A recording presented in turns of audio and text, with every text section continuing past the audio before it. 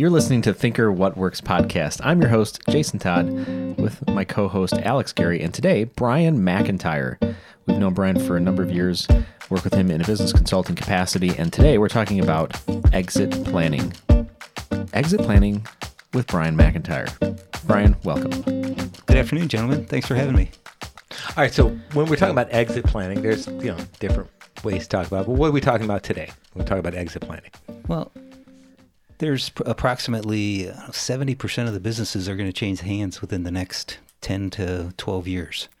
They're going to change hands either by planned or they're going to change hands unplanned. The goal is to plan your exit. Is it a problem? I mean, people build businesses. You would assume that they would have a plan for what's next. Yeah, I would ask any listener of this podcast to walk down his main street and find the owners of the businesses that he attends and just say, have you planned for your business exit? And I guarantee you, 9 out of 10 of them have yet to plan their exit from their business. Which is interesting because that seems in contrast to how you hear talk about many startups, where it's like, oh, you got to know what your exit strategy is. Talk about exit strategy. But in practice, most people who start businesses have no thought in how they're going to get out. Absolutely. In practice, it's about how do I get my next customer in? Yeah. So what happens when a business doesn't plan their exit? Unfortunately, probably for the most part, it's an unpleasant situation. The spouse is left with it. The partner is left with it. There's not a buy-sell agreement. I mean, too often times businesses have owner A and owner B, and they just assume they're both going to be around forever. It doesn't happen. It's key to have those types of agreements put in place, if not when they start the business, shortly thereafter. So how long have you been working with small business owners? Since I've been involved in small businesses just about my entire career. I started my firm as an independent back in 2000, and then we incorporated the firm in 2009. Okay. But you've been working with small businesses for longer than that. 25 years. Yeah. So you know this space really well. Yes, absolutely. I mean, it's what I enjoy doing. I'm not a corporate guy. I spent a few years in corporate America. I didn't fit. They didn't like me. I didn't like them. So I now spend my life with small companies. Yeah. How long do you have to start thinking to properly put an exit plan in place? Is this something, hey, I got to have an exit plan. I want to get out in 6 months. I mean, how long does it really take to put a good exit plan in place? Yeah, again, Alex, I mean, that's a great question. The challenge becomes how good do you want it to be? 2/3 of the folks that I work with, when I ask them, when do you want to get out? And they say tomorrow would be fine. And if the goal is to get them out tomorrow, we're going to do our best to get them out as quickly as we can. The problem is it's not necessarily planning, that's doing, and it's not planning, it's reacting. So what we try to do is give somebody at least 3 to 5 years. And what do they need to do? I mean, to have a company that's ready to sell, to be turnkey to somebody else, what are some of the things you have to implement? Yeah, what we do is we try to find out what's the financial situation of the owner, financial situation of the business. Too often, we'll do a business valuation, and the owner thinks the business is worth, and we'll pick a number, $10 million, and he's going to walk away with $10 million. The problem becomes it's not worth $10 million. It's worth maybe $6 million. And by the time he pays his taxes and pays off his loan obligations, now he's looking at maybe $2 or $3 million. That's nowhere near what his expectation is as a business owner looking to get out. So if he needs $10 million out of it, we work over the 2 to 3 years. We work with him to try and get the business valuation up to where it needs to be. So you find then that people somehow are, and I don't mean this in a derogatory manner, but they're ignorant then of what their business valuation is, and so they're going into this inevitability really completely blind. Yeah, they haven't. It's not on their radar. I mean, we've all been associated with startups. It's an exciting thing, right? It's exciting to get the first customer. Exciting to move into your new office. It's exciting to do an IPO if that's something you want to do. Those are exciting things, and they're beginning things. Business exit planning is like shopping for life insurance, right? You don't want to do it because you don't know, you don't want to face the end. Yeah, it's mundane. And you're paying now for something that, well, yeah, it's going to come, but yeah, it's not going to come too. It's too far off. Yeah, and you might not get to enjoy the fruits of the labor. Mm-hmm. So yeah, it's a difficult thing, and you try to get, and I know we've done it here in town a number of times. You try to get folks together to talk about business exit planning. Well, I don't want to go to that event because then they think my competitor thinks I'm going to be out of business. Right. So you have a very, just a not only a mortality of your business and yourself as your business, but now you're announcing to the world or to someone else that I'm going to get out at some point, and it's a vulnerability thing. How much of this thought process do you think is related to small business owners thinking about their businesses as an extension of themselves rather than thinking about their businesses as investments that should be treated as an investment like any other investment? It's the folks that I work with, it's an extension of themselves. Mm-hmm. They can't separate the business from themselves because they've been working 70, 80 hours a week for 30 or 40 years. So it becomes a serious part of their life. And obviously it's worth what I think it's worth because I've put the work in, right? Right.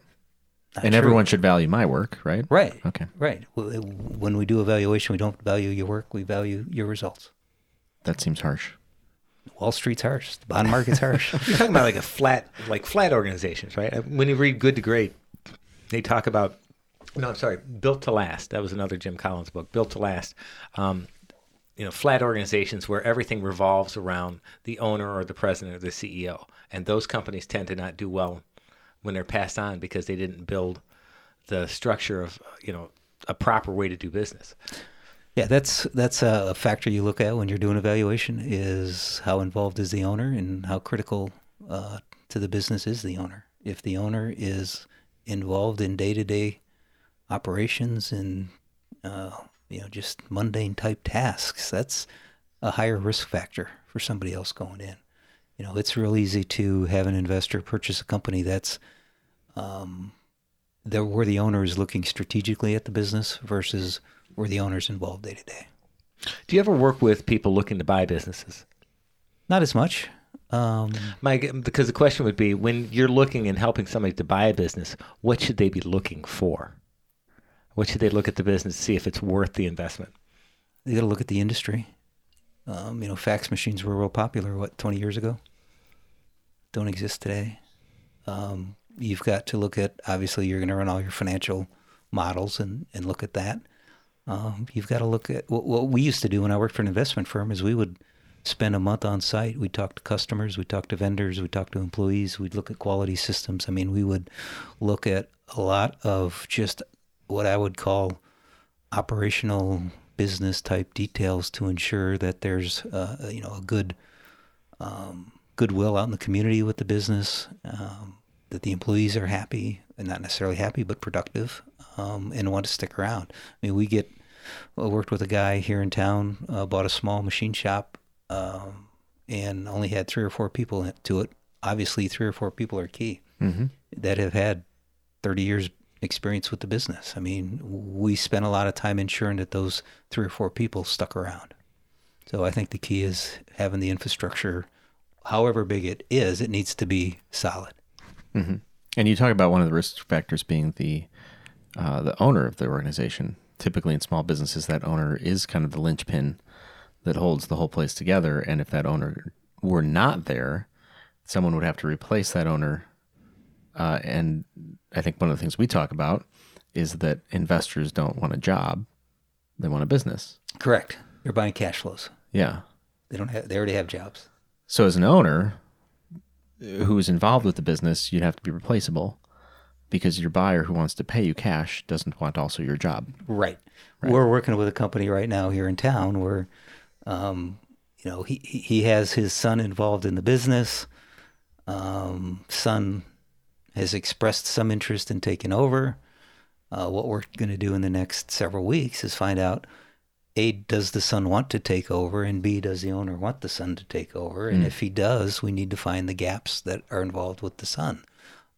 If the son doesn't want to take over, then we need to look at some other areas. But, the owner, great guy, he's just saying, well, if the son doesn't want it, he doesn't have to take it. I'm not going to force it on him. Okay, let's make a decision. Start the process. So how do you look at a situation such as a family-owned business? Because those are kind of unique situations, I think, sometimes, where you have a son who might take over, and you also have this idea of what is the business worth, kind of on the open market. How do you look at a business in a situation that, well, it's a family-owned business, son might take it over, or we need to prep it for sale on an open market? What are the thought processes that go through your mind? What's your counsel? Ultimately, what we want to do is set the business up and sell the business to a competitor, right? If I can sell it to a competitor already knows the space. He's got the infrastructure. He doesn't have to pay the overhead. The competitor is going to buy strictly the gross margin of the business, which means the value of the business is much higher. You don't have to pay your controller. You don't have to pay your receptionist. All those things are in place. You're buying a book of business, and the value is tremendously higher for that. If we end up selling it to a family member, we take a whole different approach. The key is to make sure, if you're going to give it to a family member, do you give it to, wow, I got 3 sons. Son A has been with the business, and he wants it. But I want to be fair to all 3 sons. So do I give it a third? I mean, those are situations that come up all the time. And maybe son number 3 was with the business and left the business on bad terms. Now what do you do? Right. So there's a real balancing act between the needs of the family and the needs of the business. And you can't overemphasize one over the other. You've got to have both. Everybody has different values, what they prioritize, right? Some people might prioritize the business higher than family, and some people prioritize family much higher than business. Correct. Right. That's what you've got to get down and dirty on, and sometimes it's ugly. That's the question. Have you had times where you went in and your counsel was to go one direction and the owner just didn't want to go that direction? So absolutely. I can tell you I experienced myself personally at some folks we were working with, and headquarters was in St. Louis. They opened up a Kansas City branch. Son worked at the business, and the kids were probably in their 20s. Yeah, son was in his 20s. Daughter was in her 20s.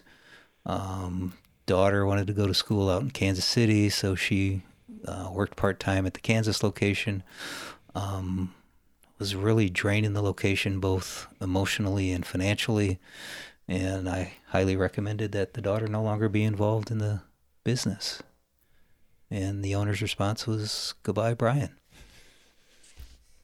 2 years later, the business sold for a fraction of what it should have sold because the owners just couldn't divorce themselves from the family issues. I mean, it's you've got to balance them, right? You can't fire your whole family, but at the same time, you can't let the business go downhill because of a family member. So let's say you're 55, maybe 60, and you're thinking about retiring, and you haven't done any preparation, right? What are the steps you need to start taking to get ready? You need to find a quarterback. Quarterback will help you balance the family issues along with the business issues. We'll also work with your attorneys. Usually, if somebody's had a business, say 30-some years, they've got a pretty good support system, whether it's insurance people, attorneys, CPAs, and they all have a special role in getting the business transferred to the next owner. You can't exclude them. They're vital. But you also need a quarterback, and you need somebody that's going to put all those pieces in place. So I would say that's the first step is finding your quarterback and finding what are the family needs of the business and what are the business needs of the business. Step 1. What's step 2? Step 2 is going through the process of saying, okay, I'm a business owner. I've owned this shop for 30 years. What does success look like for me when I get out? So a success plan is being able to keep all my employees working. I mean, you probably know, you work with small business owners who have had the same team for years. They will tear up when you talk about their employees. I mean, they want their employees taken care of. So let's figure out what the success plan looks like for you personally, and then figure out what the next steps are for the business. If we decide that we want an outsider or even a family member involved in the business. Now it's like, okay, how do we make that happen? If we want the son to take over the business or the daughter to take over the business, we need to make sure they're prepared. And that doesn't happen in 6 months. Usually they've been a great right-hand person, or maybe they've been in the sales department and haven't worked in finance or operations. So you've got to get them well-rounded. Statistics are that I think 8 out of 10 businesses that transfer to the second generation don't make it. It's because they weren't properly prepared. Mm-hmm. Yeah, and I think is it into the third generation? You're looking at 97, 98, something like that, % of businesses. It's even wider. Even don't survive. If you sell a business to another entity, typically because the business hasn't been set up properly, one of the things I looked up, 40% of those businesses lose money in the first year, right? Because the buyer didn't know exactly what he was buying, right? And he probably lost some key folks that didn't come along for the ride. Yeah. So I think one of the things that we look at is preparing for a proper disruption in business, because business will be disrupted. People make decisions based on belief, and when you change ownership, people's belief sometimes changes, and their buying behaviors change with it. So they thought, Joe, the owner, was a great guy, amazing stand-up gentleman, been there forever. All of a sudden he leaves, and they think, oh, business is going to go downhill, so I might as well get out now. Not even thinking, no, the business is actually operated by a bunch of people, and it's not just Joe. Right. And Joe hasn't, been involved in it for, the last 3 to 5 years. Right. And then I think the other thing is, not building in enough financing, making sure that they've got a runway there, ensuring that, I think was Harvard's rules of business. Number 1, don't run out of cash. And then 2, 3, 4, 5, 6, 7, 8, 9, 10, don't run out of cash. Absolutely. Absolutely. It was far too often there's an expectation that there won't be a disruption. Right. So if you don't plan for a disruption, you will have a bigger disruption. Mm-hmm. And then those along with that disruption, those key employees, they may say they're going to be there, but if they're not contractually obligated to be there for some reason, they're going to get cold feet at some point in time. How are you going to manage that when you're now the new guy on the block and trying to build rapport with those employees? Yeah. Well, you want them there contractually, but you also want them there because they want to be there. Yeah, right. So how do you help people navigate that kind of muck and mire? What's day one look like? So now you've come to the end of transition. Now you're into day one. If you planned it properly, day one looks a lot like the last day. Mm-hmm. And you've had conversations with key people. You've put people at ease. You've told them what you're going to do, and you've showed them what you're going to do, and you've involved them. With any business, the less people know, the less secure they are. So what we try to do is just share all the plans with the folks. Again, each one's unique, but hey, you know what? We're going to replace this piece of equipment in the next 2 years. Well, I've been using this for the last 20. I know, but I felt it important for you to know we're going to replace it in 2 years. We need your help getting a replacement. So keep them involved, and they'll feel a lot more secure. So I think maybe one exercise to think about for a small business owner who recognizes they need to have some sort of succession plan, but maybe they're going to cold feet with even thinking about that, and they're not ready to take it to the next step. But they realize, yeah, I should probably do something. What do you think about maybe the process of even starting to write down everything I do as the business owner? Here's everything I do. Here's how often I do it, and here's who I do it with. If they had just that list, that's an excellent approach. We work with clients who are often just a normal business owner who's doesn't have enough time to do what he wants to do because nobody has enough time, right? So we try to get him to take a log. Mm-hmm. And I want you to log what you did today and take out 5 minutes every hour and write down what you did that hour. It's a pain. Yeah. But they're going to find out that they're involved in some pretty serious things that they need to be involved in. And far too often they're involved in a lot of mundane things that they should not be involved in. You know, we have owners with $2 million companies that have to look at every invoice. Not quite sure the value of it, but they feel they need to do it. One of the things that we're facing now is a lot of the business owners that are looking to retire would have retired 10 years ago, right, if it wasn't for the recession. And so now you have this big glut of businesses for sale. How is that affecting the market? Are there almost more businesses out there than buyers? Probably. I can't say that for sure. I can tell you that one of the keys of a business valuation is what are like businesses do? How are they selling in the marketplace? So probably about 50% of the value of your business is going to be what are comparable businesses selling for throughout the U.S. and throughout your area. So kind of like homes then. Exactly. Gotcha. Exactly. So, and we look at it as a multiple of sales price to revenue, or as a multiple of sales price to what the owner is taking out.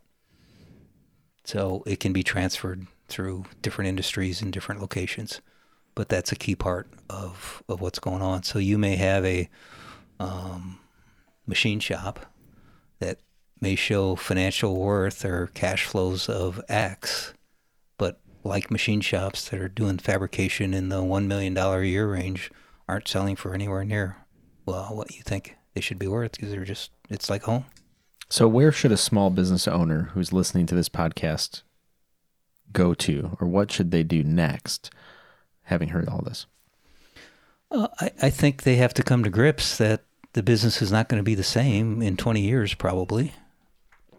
They have to come to grips that they have a major influence and control over what the business is going to look like in 20 years. I mean, we all buy life insurance because we want to take care of our families.